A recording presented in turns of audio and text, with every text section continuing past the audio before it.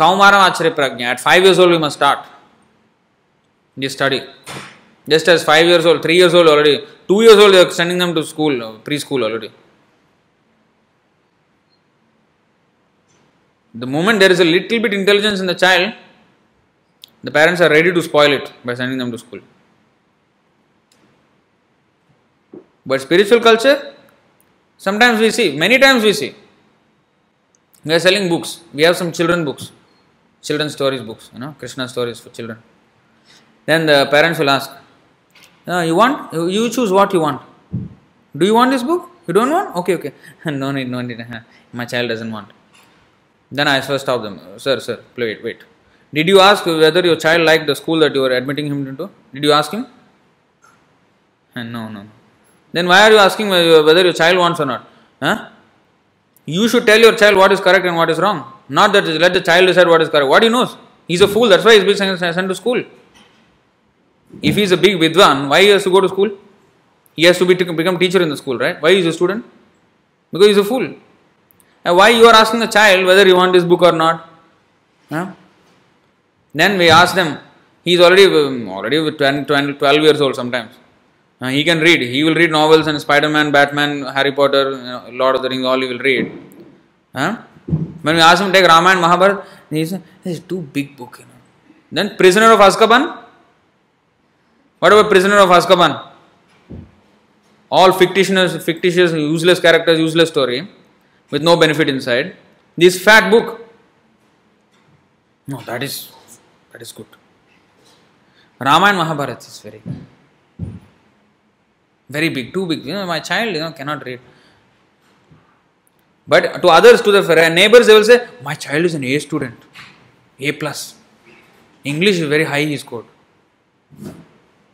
When we come to our stall, now my child is 12 years old now, he's a small boy. How can he read Mahabharata? I was reading Mahabharata when I was 6-7 years old. Actually, it was adapted to children. But this is also adapted to just the book size is big. But inside the story is the same. So every summer holidays, I'll read the entire Mahabharata, entire Ramayana, entire Krishna Leela. We are not really religious people. I mean religious, kind of. But not really with understanding and all that. But I just enjoy the stories. Even the stories are enjoyable. Just if you look at it as stories. So, but no, they don't want to give it to the children. No, he will be spoiled, It's too much. And some parents are there. I want to send my children to Bhagavad Gita class. You have any children's class? I said, first, sir, you come. You come for class. Because if you send your child to class, we will ask him not to eat meat. And he will go back and tell you he will not eat meat. You will ask him to shut up. What is the use of sending him to any class? You first come to class, understand Bhagavad Gita first. You follow the philosophy. You follow the practice, sadhana. Then you teach your child. Then child also can come. That's why we have 2 adult and children class together. 6 to 9 p.m. Sunday, please come. Yes. And then never to be seen again. This is the kind of people we are meeting. No interest. They want their children to become big sadhu. Oh, my child is chanting this sloka very nicely, Bhagavad Gita chapter 12. But if he really understands that chapter 12 and he says, I will become brahmachari, then no, you are nonsense, what is this? This is the parents.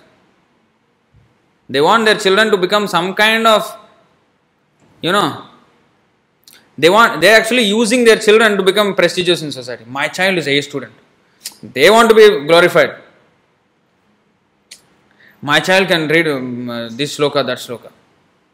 But when a child becomes brahmachari, they are ashamed to say that actually, my child, he did not go to university.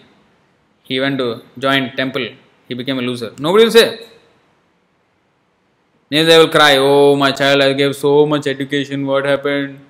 He went and joined the temple. As if he died. They will talk. How so many people are going away from their parents and going to America to study or have jobs and everything. Parents are very happy. Oh, my son is in America. Very far, like 20,000, 30, 40, 50,000 kilometers away. My son is in America, Canada.